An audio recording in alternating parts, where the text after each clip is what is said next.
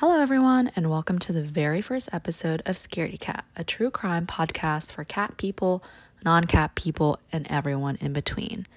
I guess you could say that I would be a non-cat person, maybe an in-between cat person, partly because I am allergic to cats, but I also don't trust them because I think they're mischievous and evil, but they can be sometimes cute. Did I mention I was allergic? My eyes will swell up. But anyway, my name is Katie, and I have been obsessed with true crime since I watched an episode of Forensic Files at 10 o'clock at night when I wasn't supposed to, probably around 10 years old. And I remember hearing that ominous music that would shift from each scene and them just showing people that have been murdered. And I was like, this is my shit. So from then on, I was like, I like this stuff. And then when I got to college and I had to drive back and forth between where I lived and where I went to college, I would pop on a podcast to make the 4-hour drive go faster. And that hooked me even more. And I got really scared when I was driving. I'm already a bad driver. And it didn't help that I would look in my backseat to make sure that Ted Bundy was not in it. So with that being said, I wanted to do for my first episode a case that really piqued my interest in true crime, and that is JonBenét Ramsey. Like I've mentioned before, today I'll be discussing the 1996 infamous murder of JonBenét Ramsey, who was a child beauty queen who was found strangled in her family home in Boulder, Colorado. When I think of pageants, I always think of toddlers and tiaras, but I guess in this case, it's toddlers and tiaras plus the 90s with that big hair, that crazy makeup. But I guess minus Honey Boo Boo, who would have been not alive when this case happened. Actually, I wasn't alive either. This was in 1996. I was born in 97, so I didn't even remember this case, and I didn't even hear about it until I was maybe 12, 13 years old, when I was in the grocery store with my mom and I'd see the magazines kind of where you would check out. And I just remember seeing her face plastered all over these magazines for every anniversary that happened. It was this beautiful girl with this beautiful hair, this blonde hair, and obviously a pageant queen. But that was when my interest kind of peaked. And as I've gotten older, I've been fascinated with this case that still has remained unsolved. JonBenét Ramsey was born on August 6, 1990 in Atlanta, Georgia to parents John Bennett Ramsey and Patricia Patsy Ramsey. By the age of 6 years old, JonBenét had won multiple pageant titles and was known for her trademark blonde hair, often styled in glamorous curls, and her beautiful bright smile. In 1995, JonBenét was crowned Little Miss Colorado. Her other accomplishments include being crowned America's Royal Miss and National Tiny Miss. Friends of the Ramsey family described JonBenét as a happy girl who loved to sing, dance, and play dress-up. LaDonna Grigo, who was a child beauty pageant organizer in Thornton, Colorado, about 30 minutes outside of Boulder, described JonBenét as a strong competitor and that she really enjoyed being on stage. Miss Grigo also described JonBenét's character as she was like everyone's best friend, and even brought Barbie dolls to share with the other girls backstage at pageants. JonBenét's dad, John Bennett Ramsey, who she's named after, a combination of his first and middle name, is a successful multimillionaire businessman who served as the president and CEO of a computer company called Access Graphics. Due to his status of being a wealthy businessman, he was quite well known in Boulder, Colorado. His net worth is believed to be estimated at around $6.4 million at the time of JonBenét's death. Patricia Patsy Ramsey, who was John's second wife, was a beauty queen herself and was Miss West Virginia 1977. She married John when she was just 23 years old in 1980, and they had their first child as a couple in 1987, a son named Burke, followed by his younger sister JonBenét in 1990. Burke and JonBenét also have 3 older half-siblings from their father's first marriage to Lucinda Ramsey. They include their half-brother Andrew and half-sisters Melinda and Elizabeth, who sadly died in 1992 at the age of 22. The family lived in a 5-bedroom, 7,000-square-foot home which was purchased in November 1991 for $500,000. The address of the home is 749 15th Street, Boulder, Colorado. The house had 4 floors, including the main floor, the second floor where JonBenét and her brother's rooms were, along with a guest room and a playroom. On the top floor was where her parents' bedroom was, and lastly, the basement, which is where JonBenét's body was found brutally murdered. On the morning of December 26, 1996, at 5:30 a.m., Patsy woke up and headed downstairs to make herself a cup of coffee. Since it was quite early in the morning, the rest of the Ramsey family was still fast asleep as they had all attended a Christmas party the night before. While Patsy was making her way downstairs, something caught her eye. It was 2 pieces of paper tucked away on the back staircase leading to the kitchen. The pieces of paper turned out to be a handwritten letter, which was a ransom letter addressed to Mr. Ramsey. The letter stated that their daughter had been kidnapped and demanded for $118,000 for JonBenét's return. Keep in mind, $118,000 was a very specific and odd number. Here's an excerpt from the letter. Mr. Ramsey, listen carefully. We are a group of individuals that represent a small foreign faction. We respect your business, but not the country that it serves. At this time, we have your daughter in our possession. She is safe and unharmed, and if you want her to see 1997, you must follow our instructions to the letter. You will withdraw $118,000 from your account. $100,000 will be in $100 bills and the remaining $18,000 in $20 bills. Make sure that you bring an adequate size attaché to the bank. When you get home, you will put the money in a brown paper bag. I will call you between 8 and 10 a.m. tomorrow to instruct you on the delivery. The letter goes on to say, any deviation of my instructions will result in the immediate execution of your daughter. You will also be denied her remains for a proper burial. Speaking to anyone about your situation, such as police, FBI, etc., will result in your daughter being beheaded. If we catch you talking to a stray dog, she dies. If you alert bank authorities, she dies. If the money is in any way marked or tampered with, she dies. The ransom letter ends with, don't try to grow a brain, John. You are not the only fat cat around, so don't think that killing will be difficult. Don't underestimate us, John. Use that good Southern common sense of yours. It is up to you now, John. Victory. Signed, SBTC. Even though the ransom note also explicitly demanded for the Ramseys to not contact police or FBI, Patsy calls 911 anyway. At 5:45 a.m., Patsy calls 911 and reports that her daughter has been kidnapped. While speaking with the 911 operator, Patsy says, we have a kidnapping. Hurry, please. When the operator asks Patsy to explain the situation, Patsy replies with, there's a note left and our daughter is gone. The operator then asks, does it say who took her? Which Patsy replies with, what? To which the operator repeats the question. No, I don't know. It's there. There's a ransom note here, Patsy says. And then she continues to say, it says SBTC Victory, please. In addition to calling the police, Patsy also called her close friends and family and alerted them of JonBenét's kidnapping, in hopes that they would come and help search for JonBenét. Within minutes of placing the 911 call, at 5:52 a.m., officers Rick French and Kyle Veach arrived at the Ramsey home and conducted their first search of the residence. However, no evidence of forced entry was found. They, however, did not search the basement, which is where JonBenét's body would be eventually found. Between 6 and 8 a.m., 3 more police officers from the Boulder Police Department arrived at the Ramsey home. Officers White, Barklow, and Supervisor Richenbach. At 8:10 a.m., Detective Linda Arndt arrived at the Ramsey home as the first detective on the scene. Friends and family such as Fleet and Priscilla White, whose Christmas party the family attended the night prior, John and Barbara Fernie, and the family's minister filed in and out of the Ramsey home. A forensics team was also called to the home. Since investigators believed that JonBenét had been kidnapped, only her bedroom on the second floor was closed off. No other areas of the home was properly secured, which caused contamination of the crime scene. At this time, JonBenét was working to get the money for the ransom.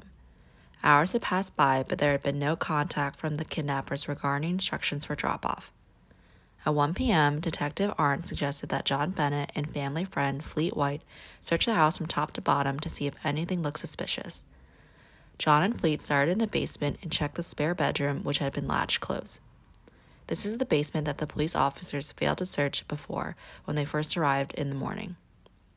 Officer French stated that they were looking for an exit route for the kidnapper to escape from and ruled out the need to search the spare bedroom.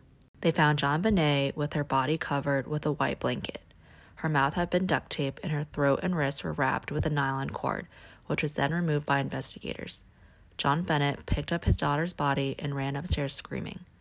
Since JonBenet's body had been moved from the crime scene and the basement was not closed off, much of the evidence had been tainted. At 10:45 p.m., the Boulder County Coroner's Office removed JonBenet's body from her home for an autopsy to be performed. JonBenet's death was ultimately ruled as a homicide. The autopsy revealed that JonBenet died from strangulation and a skull fracture. There had been no signs that JonBenet had been raped, however, sexual assault was not completely ruled out. The autopsy also revealed that JonBenet may have eaten some type of vegetable or fruit before she died, such as pineapple. In crime scene photos of the home, a bowl containing pineapple had been found. However, neither Patsy or John remembered feeding pineapples to JonBenet. Fingerprints belonging to Burke was found on the bowl of pineapples. It was reported by police. However, Patsy and John insisted that Burke was fast asleep the entire night. On December 28, 1996, the Ramsey family arrived at the Boulder police station and provided hair, blood, and handwriting samples to authorities at their own will. On December 31, 1996, JonBenet's funeral took place in Marietta, Georgia, where the 6-year-old pageant queen was laid to rest next to her older sister, Elizabeth, who died in 1992. Now let's take a look at the evidence. Keep in mind, the Boulder Police Department has been highly criticized for failing to properly contain the crime scene. They allowed non-authorized people such as family and friends of the Ramsey to come in and out of the home and touch evidence. Not to mention, JonBenet's body had been moved from the basement from where she was found. The Boulder Police Department logged at least 1,000 pieces of evidence and interviewed 590 people. They logged all their findings in a 30,000-page case file, according to the Denver Post. Now let's go over some of the pieces of evidence that was found within this crime. And for this segment, I'm going to turn off my podcasting voice and use my normal Katie voice so that you do not fall asleep. I hope I still have you. But let's go over the ransom letter, which is probably the most famous piece of this case. The ransom letter, like I mentioned, was almost 3 pages long, and it was written on paper that was found inside of the home. So I believe it belonged to Patsy, the mother, and the Sharpie pen used to write the letter was also found in the home. So this means that whoever kidnapped JonBenet wrote the letter within the home. And usually I feel like when you want to kidnap somebody, specifically have a plan to kidnap somebody for a ransom amount, you would have that letter pre-written and not just write it on the fly within the home of the person that you're taking. So the FBI actually estimated that it would take around 21 minutes to write this letter, and that is a lot of time to be in a house and kind of try to be like sneaky and like literally take a person. But also within the letter, certain words were misspelled, and these are like common English words such as business and possessions. Those were both misspelled. However, they managed to spell deviation and the word attaché correctly. I didn't know what attaché meant, so I looked it up. I think it's basically like a briefcase of sorts. But that word, especially at the end, the E, there's a little accent mark on top of it, and they included that in the letter. So this puzzled investigators. I think they thought that the person who wrote the letter was trying to make it seem that they didn't have a higher education by misspelling business and possessions, but they managed to spell attaché correctly. That's kind of weird. Also within the letter, there were like quotes from movies such as Dirty Harry, Ransom, and Speed. And another weird coincidence about the ransom letter is the actual amount that they wanted. $118,000 is not a lot of money to ask for, considering Mr. Ramsey was a well-known multimillionaire businessman within Boulder, Colorado. So people know he has money. And $118,000 is, you could probably get a lot more if you knew that the person's father was this very, very wealthy man. And $118,000 is almost the exact amount that John Ramsey, so JonBenet's father, received as a Christmas bonus that year. So that makes you think that somebody close to the family would have known that detail. Like, that's just not public information. Also, the last thing about the letter was, what was the point of the letter if the person who kidnapped JonBenet killed her? Like, what was the point? They already killed her. Why would you need a ransom letter? Unless it was to distract the investigators. And as I mentioned before, John and Patsy and Burke Ramsey, they all submitted handwriting samples to the police. And when comparing the ransom letter between their respective handwriting, Patsy and John's handwriting were ruled to be inconclusive. I think more so Patsy. However, handwriting expert Sina Wong stated that the letter could have been written by Patsy, as there were similarities in the way that they wrote the letter A. And also experts stated that the letter almost had a maternal tone to it. So who the hell was JonBenét's mother? Patsy.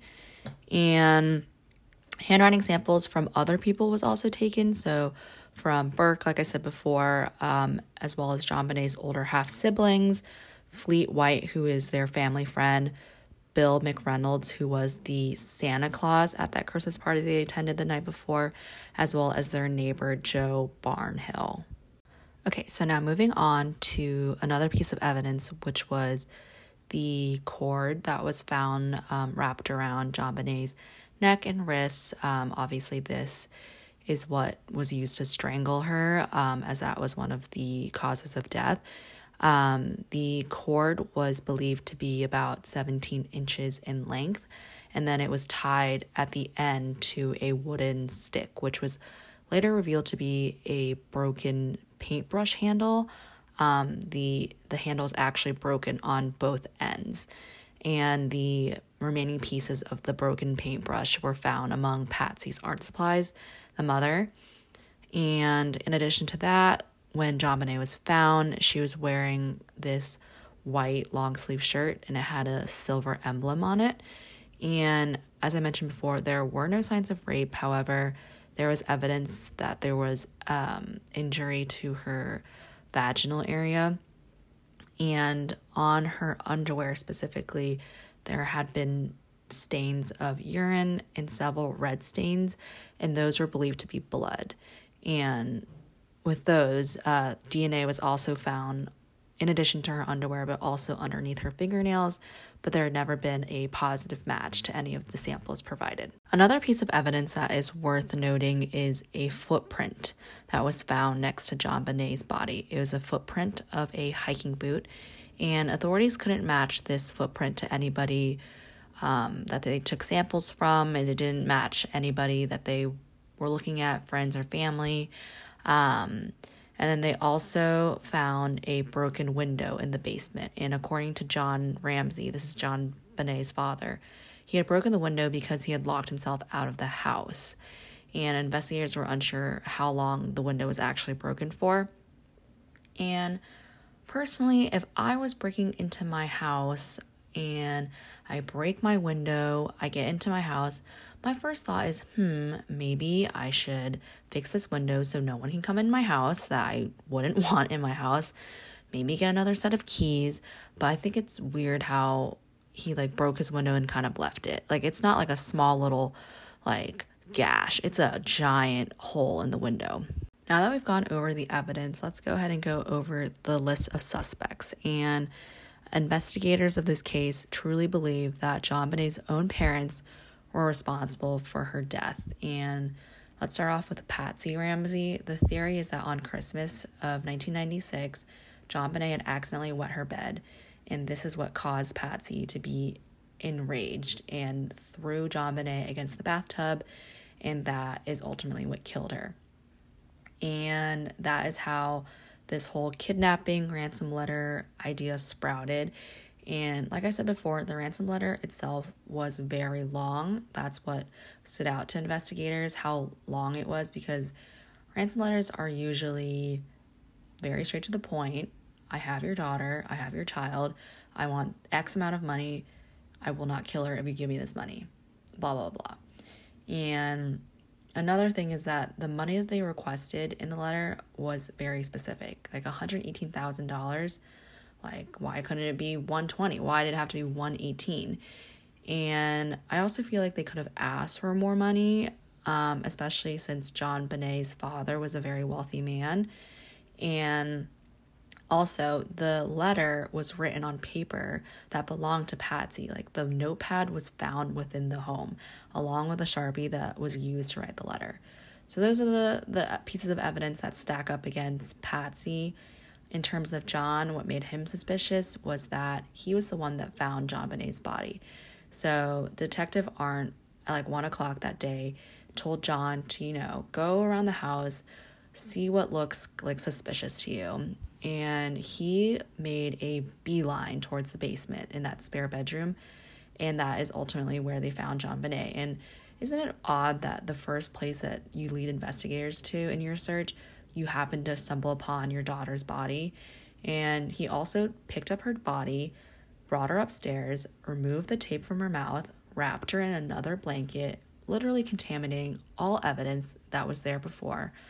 And the detective that was on the scene, Detective Arndt, said that she felt so unsettled by John that she, in that moment, felt like he was the murderer. And she remembered counting the bullets in her gun holster just in case she had to use it. And another detective at the scene said that someone else had overheard John placing a phone call to make arrangements for his family to be flown to Atlanta, Georgia that night. And I feel like if my kid was just murdered, I would want to stay in the same place that they were murdered, just to figure this out. Like, who the hell killed my kid, So that is another suspicious fact about him. But JonBenét's father later said that, the family lived there. Like, they're from Atlanta, Georgia, so like that's where they felt most comfortable. But it is odd that he wanted to leave Boulder in general when his daughter had just been murdered that day. But in 2008, DNA testing did clear John and Patsy of any wrongdoing, so they were no longer viewed as suspects. But many people still do, just in the eyes of the law. They weren't viewed as suspects. Another theory is that Burke Ramsey was responsible for JonBenét's death. He is JonBenét's older brother, and in 1996, he was 9 years old. And the theory is that JonBenet and Burke were fighting over pineapple that night, and Burke had hit her on the head with a flashlight, which caused her to die. So the autopsy did reveal that there was a skull fracture that JonBenet encountered, but also that she had pineapple before she died. And people believe that his parents covered up the crime by saying that JonBenet had been kidnapped.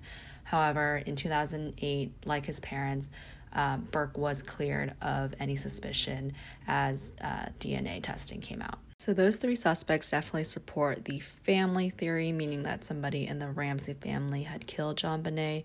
However, the other theory is that an intruder killed JonBenet, and that would support the evidence of the hiking boot imprint, the broken window, and also the DNA on JonBenet's clothing that had been found, but it couldn't be linked to any of the Ramsey family members. So starting off with a man named Gary Oliva, he was a suspect because in 1996, he was a known sex offender in Boulder, Colorado.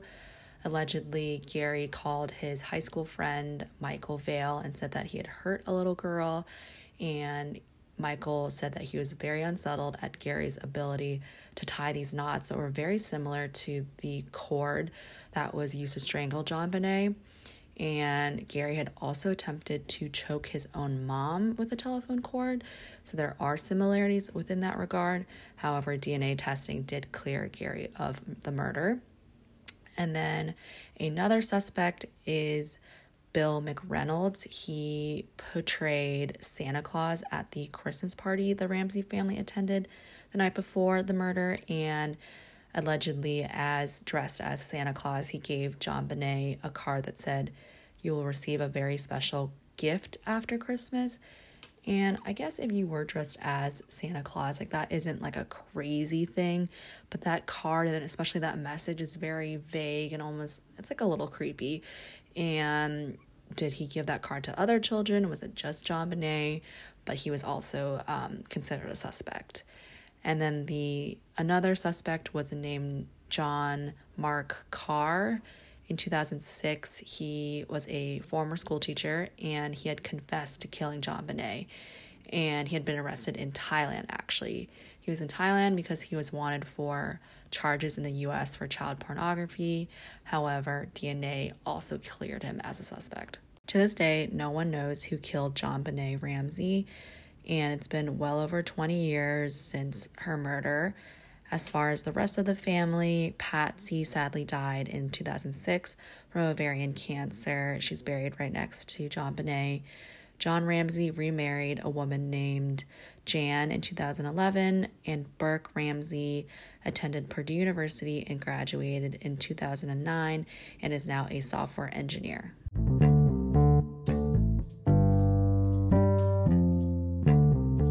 And that is it, everybody. That is the first episode of Scaredy Cat, a true crime podcast for cat people, non-cat people, and everyone in between.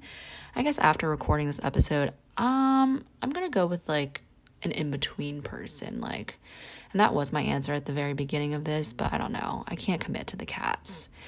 Neither of the dogs. I'm allergic to both. I will literally die. But I hope you guys all enjoyed the episode. This is definitely one of my favorite true crime cases. It is a very, very sad case, especially since this little girl was so tragically murdered and never got the chance to live out her life. And you should definitely go and follow my Instagram. I know that's a great segue. At Scaredy Cat Podcast on Instagram. That is SCAREDYKATPODCAST. It's a great time. I post some fun graphics on there, and you can also leave a comment on my very first post on my Instagram, because we're trying to figure out what to name the cat. Like, there's a cat on my logo. It's this little purple cat. I made him on Canva. I don't know if he's blind. I think he's just sitting there and he's just living life. So leave a comment on what you think his name should be. I've had a few submissions. There's Nerm, there's Cheeto, I think that has been a suggestion, and Grumpy Cat. Those are the front runners right now, and the only ones. So now I'm just rambling, but thanks everyone for listening.